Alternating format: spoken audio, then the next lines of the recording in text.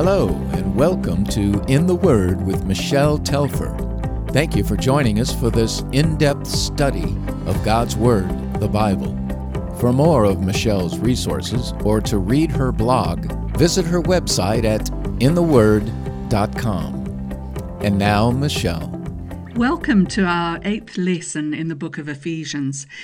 Last time, we saw Paul's call to unity and maturity. He asked us to live worthy of the calling that we've received and to work together as if we were really one body in which all of the different parts work in harmony with one another. The Church of God is those who believe in Jesus Christ, and it's Jesus who unites us as believers because He is Lord over all. Through Christ's death on the cross, we've been reconciled with our Father in heaven, but God wants us to still grow in our faith and in our understanding of Him. And if you remember, Paul focused on 5 particular ministry gifts that God has placed within the church so that all believers can be equipped for service as they walk on with Him.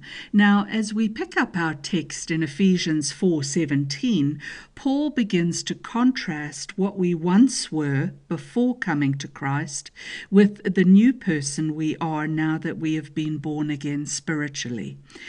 Because as he says also in 2 Corinthians 5:17, if anyone is in Christ, he is a new creation. The old is gone and the new has come. So let's look at Ephesians 4:17.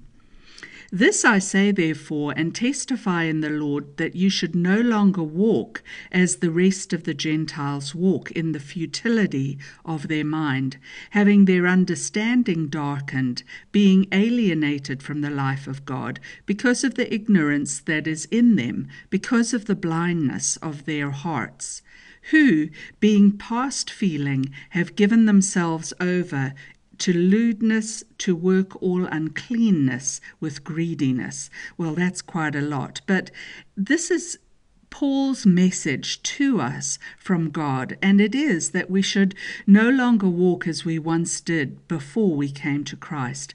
When Paul talks of Gentiles in the text, the Greek word there is ethnos, and it really refers to those who do not worship the true and the living God.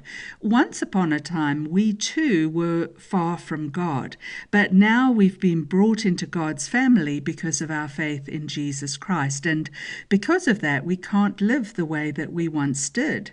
Paul goes on to remind his readers of what used to be true of them, and of course what was true of them also used to be true of us. Before Christ, we had a certain way of life. We used to walk in a certain way. The word for walk there in the verse 17 is peripateo, which relates to our daily habit of life. This was the way that we used to live. This was our walk. And we once lived day to day in futility of mind. That Greek word for futility is mateotes, and it refers to something that is without truth, something that's rebellious and immoral. And we once lived that way. We used to think rebellious and immoral thoughts, but that should no longer be how we live. Then our understanding had been darkened. In other words, our ability to understand the things of God had been dulled, and we were blinded to God's truth. Paul puts it very clearly in 2 Corinthians chapter 4, verses 3-4, by saying, "But even if our gospel is veiled, it is veiled to those who are perishing, whose minds the God of this age has blinded, who do not believe, lest the light of the gospel of the glory of Christ, who is the image of God, should shine on them." You see, it's Satan, the God of this age, the prince of this world, who blinds people to the truth of Christ. Remember what Paul told us in Ephesians 2:2. We once walked according to the course of this world, according to the prince of the power of the air, the spirit who now works in the sons of disobedience. Previously, as Gentiles, as those far from God, the Ephesians had been blinded to the truth of the Lord. They had been alienated or excluded from the life of God. And of course, the same was true for you and I. Before coming to Christ, we were excluded from the fullness of life that's found in Jesus. And whether we knew it or not, we followed the prince of this world, and we were robbed of our inheritance. We were spiritually dead and marked for destruction. But the good news is, Jesus said in John chapter 10, verse 10, though the thief comes only to steal and kill and destroy, I have come that they may have life and have it to the full. Prior to coming to Christ, we were excluded from this life of God because of the ignorance that was within us, because of the blindness of our hearts. Interestingly, the word ignorance there in the text is agnoia, and it means not so much a lack of knowledge, but rather the willful turning away from knowledge. And that phrase, blindness of heart, can also be translated hardness of heart. So because we willfully chose not to listen to God, our hearts became hard. And they stopped functioning really as they should. They became calloused. Now, I have a callus. It's a hard piece of skin that's on my finger, and it was formed because I love to write with a pen. It's that repeated action of writing that causes the hard skin to form, and it's just the same with our hearts. The more we choose to turn away from God's truth to sin, the more we repeat that action, the harder our hearts become. And Paul reminds them that in the past, because their hearts were hardened, they became past feeling, and they willingly gave themselves over to lust, to all types of filthy acts, and to greed. But that was the old life, and those of us who are in Christ need to put off those old habits. Look at what Paul goes on to say in verse 20. But you have not so learned Christ, if indeed you have heard him and have been taught by him, as the truth is in Jesus, that you put off concerning your former conduct the old man which grows corrupt according to the deceitful lusts, and be renewed in the spirit of your mind, and that you put on the new man which was created according to God in true righteousness and holiness. So he says here that we have not so learned Christ. In other words, living in that old way was not going to bring us closer to God. It wasn't going to increase our knowledge of Jesus. It's not going to deepen our relationship with him. According to Scripture, obedience is the only real proof that we've ever heard Jesus. So as we're told in verse 21, truth is in Jesus, truth is found in Christ alone. And if you've really heard him, then you're going to obey him. You're going to begin to change the way you live with his help. We all, though, have to be willing to put off our former conduct. In verse 22, the phrase put off means to cast it off, to lay it down, to put it away. The way we used to live has to be laid aside. Think of it this way. We have to be willing to change our clothes, putting off the old to put on the new. Christ accepts us just the way that we are, but he does not want us to stay the way that we are. He wants each of us renewed in the spirit of our minds.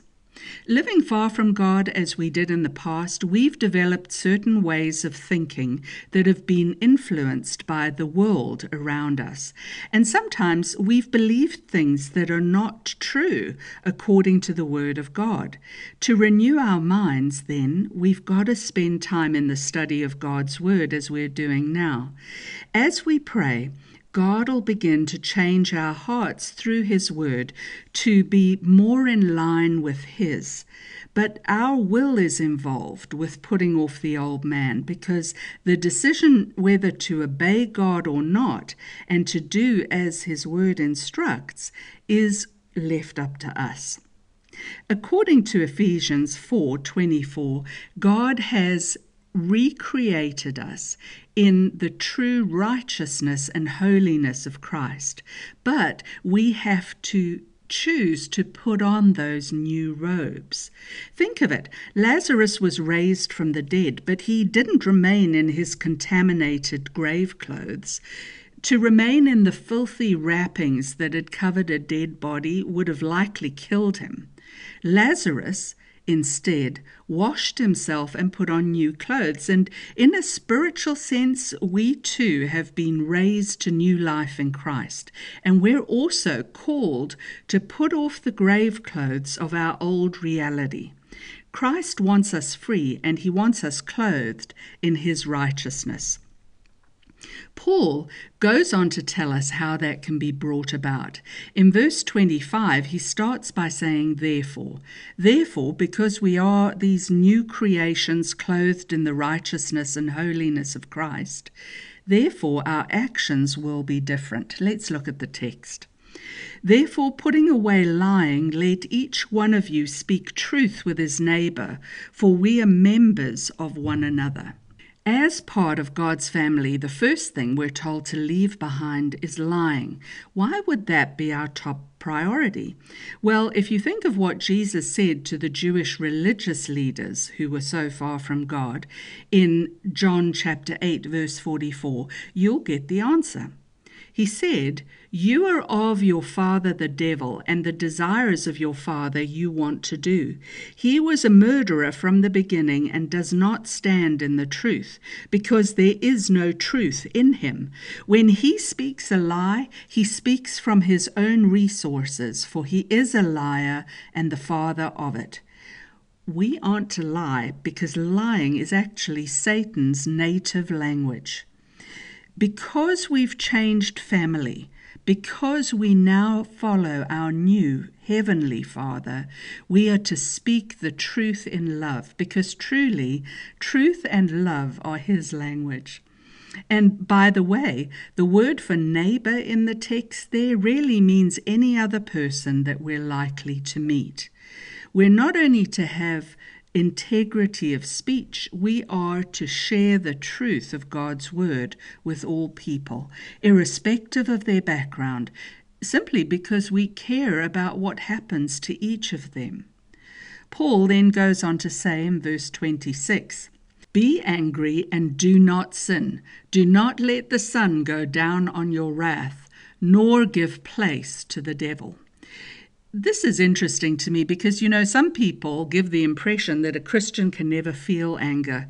But is that what Paul says here? No. He says we can be angry, but when we are angry, there are two things we must pay special attention to. Firstly, in our anger, we must not sin. In other words, we can't lose sight of God's moral law when we're angry. We can't stray from His path.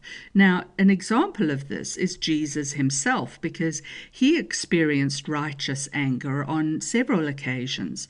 Remember when He turned over all the money changers' tables in the temple and drove out those who were selling sacrificial doves and animals? Well, the priests had developed a system of selling pre-approved animals in the temple courts. They would also change money for Jews who were visiting from foreign lands so that they could easily pay their temple taxes in local currency. Now, that may have initially been done as a way to help the worshippers, but the reality was that by Jesus' day, they were doing a huge trade in the temple, and they were growing rich off of the prophets. You can find the details of that in Matthew 21 verse 13, but Jesus didn't harm anyone when He did what He did. He just interfered with what they were doing, saying, "It is written, my house shall be called a house of prayer, but you have made it a den of thieves." Jesus felt anger, and yet he acted in accordance with the will of his Father. Another example is found in Mark chapter 3, verse 5, where it tells us that when Jesus was dealing with the religious leaders, he, and I quote, looked around at them with anger, being grieved by the hardness of their hearts. You see, we can be angry about the things that God is angry about, but it does not give us the justification to commit sin. So firstly, in our anger, we must not sin. And secondly, we are to resolve our anger quickly, because Paul tells us that we are not to let the sun go down on our wrath, nor give place to the devil. Now, this is certainly a word for those of us who are married. Don't go to bed angry, because to do so gives the devil a foothold. As believers, we're called to quickly resolve our differences God's way. And remember that when we speak, we're to speak the truth in love. Paul goes on in verse 28, "Let him who stole steal no longer, but rather let him labor, working with his hands what is good, that he may have something to give him who has need." So if previously we thought it was perfectly fine to help ourselves to that which was not ours in order to meet our needs, that has to stop now that we're in Christ. But the text here, where Paul says "but rather," it really means to a much greater degree. So to a much greater degree, a person should work hard with his or her own hands, and you see it's for a purpose, so that they might have something to share with others who have needs. Why would Paul specifically say that? Why would he emphasize that they need to share? I think it's because people who suffer greatly can be tempted to take something that's not their own to meet their need. And so we're to help others so that they'll not be tempted to meet their needs by stealing. And in this case, we're to do good to others in need so that the very same patterns that previously affected us can also be broken in them. Additionally, let no corrupt word proceed out of your mouth, but what is good for necessary edification, that it may impart grace to the hearers. This verse in the New International Version is one of my favorite scriptures. It's translated this way: "Do not let any unwholesome talk come out of your mouths, but only what is helpful for building others up according to their needs, that it may benefit those who listen." Now, I don't think I really have to define what unwholesome talk is. That really applies to anything that is worthless to the hearer, unprofitable, anything that's rotten. That's the kind of talk that tears down rather than builds up. But do you notice our speech should be that which is helpful for building others up according to their needs? Now, if you're taking notes, why don't you make a note of the word "their needs" in the text? We've got to be careful, you see, because sometimes when we think someone else really needs to hear something, it's more about our own needs rather than theirs. We cannot focus on ourselves, though. What we share needs to be shared with the idea that it will truly benefit those who listen and that it will build them up according to their needs. But the other thing I want to say is building up another person does not just mean you get to say to them, "good job," because sometimes what they need to hear is not easy to accept. Some of them may even get angry at first until the Holy Spirit works on them, but we have to love them enough to want their very best. Our words should be guided by God, said in love, and focused on building others up rather than on tearing them down. Everything needs to be done with grace, though, because we don't want to grieve the Holy Spirit. Verse 30, "And do not grieve the Holy Spirit of God, by whom you were sealed for the day of redemption." If we deal with others in a self-focused, self-righteous way, we can grieve the Holy Spirit and we can offend him and cause him great sorrow. Paul specifically reminds us here that we're sealed by the Holy Spirit. We're marked as belonging to God for redemption on that final day of judgment. And we cannot forget that we too needed to be saved from God's wrath. We too were in desperate need of mercy. We too needed redemption. And all of that has been accomplished by God's grace. And so that grace has to affect the way that we speak to others as well. Because we've been bought with a price, we need to be transformed in the way that we live, always bearing in mind that we are ambassadors for Jesus Christ. We are his representatives. As such, Paul then goes on to encourage us, let all bitterness, wrath, anger, clamor, and evil speaking be put away from you with all malice, and be kind to one another, tender-hearted, forgiving one another even as God in Christ forgave you. So remember, putting off the old person that we used to be and putting on the new person is going to really require some effort on our part. Like a change of clothes, this doesn't just happen on its own, but it requires our active cooperation and involvement. According to the text, we have to let all bitterness, wrath, anger, clamor, and evil speaking be put away from us. We have to allow God to remove these things. We have to allow him to remove bitterness and be willing to let it go. We also have to be willing to let go of wrath, that hot, boiling feeling that we sometimes experience. Anger here means a violent outburst of emotion. Clamor is really talking about loud crying. Evil speaking here could be translated slander, which tears another person down. So do you see how this is often a progression to our bad behavior? It starts off with a little bitter root, and if that isn't quickly dealt with and dug up, then soon enough we feel that hot boiling feeling in our chest. And before you know it, there's a violent explosion of emotion, often accompanied by a fit of crying, and there's this outcry of evil speaking either against the other person or sometimes even against God himself. But Paul goes on to say, do not grieve the Holy Spirit of God, but allow these things to be put away from you. Release your grip on them, because if you don't, they're going to lead to malice. And the Greek word is kakia, meaning ill will, a desire to harm someone, even physically. So rather, instead of all this, we're to be kind to one another, tender-hearted, forgiving one another even as God in Christ forgave us. We're to copy Christ in our dealings with one another, and sometimes that's going to mean we have to die to our own desires. We have to be willing to forgive. But let me say that forgiving someone does not make what they did right. It just sets you free.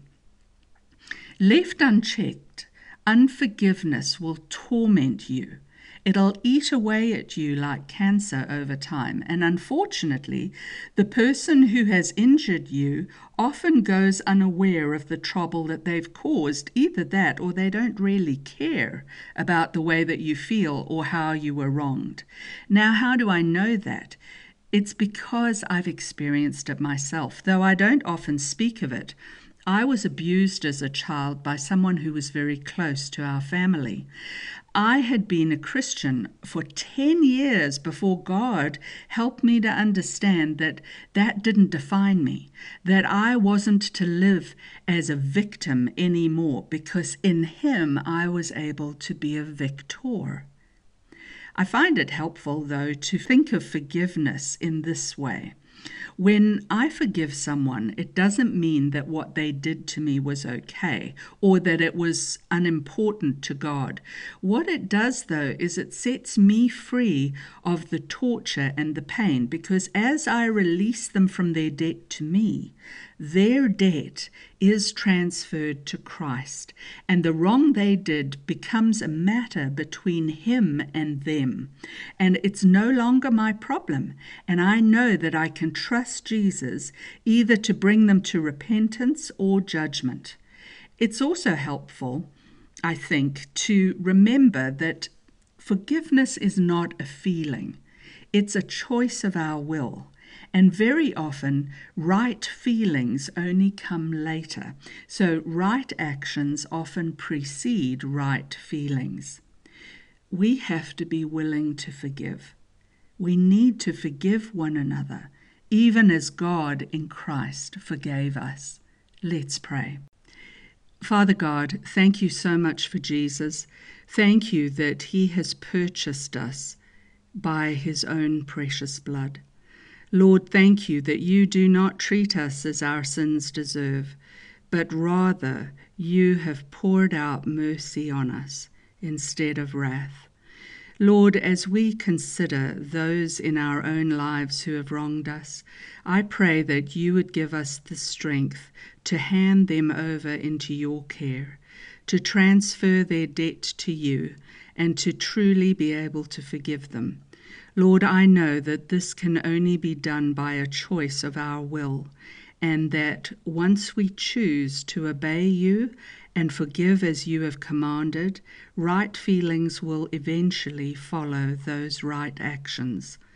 Lord, I pray that you would take special care of us, that you would help us to walk free from the tormentors, and that you would help us to live lives that truly bring glory to your name, not in our own strength, but rather through the incredible power of the Holy Spirit who is at work within us.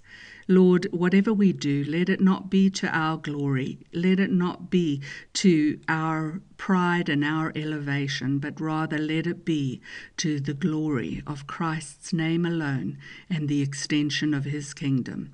It is in Jesus' name we pray. Amen. Thank you for listening to In the Word with Michelle Telfer. Join us next week as we continue our study from God's Word, the Bible. For more of Michelle's resources, visit her website at intheword.com.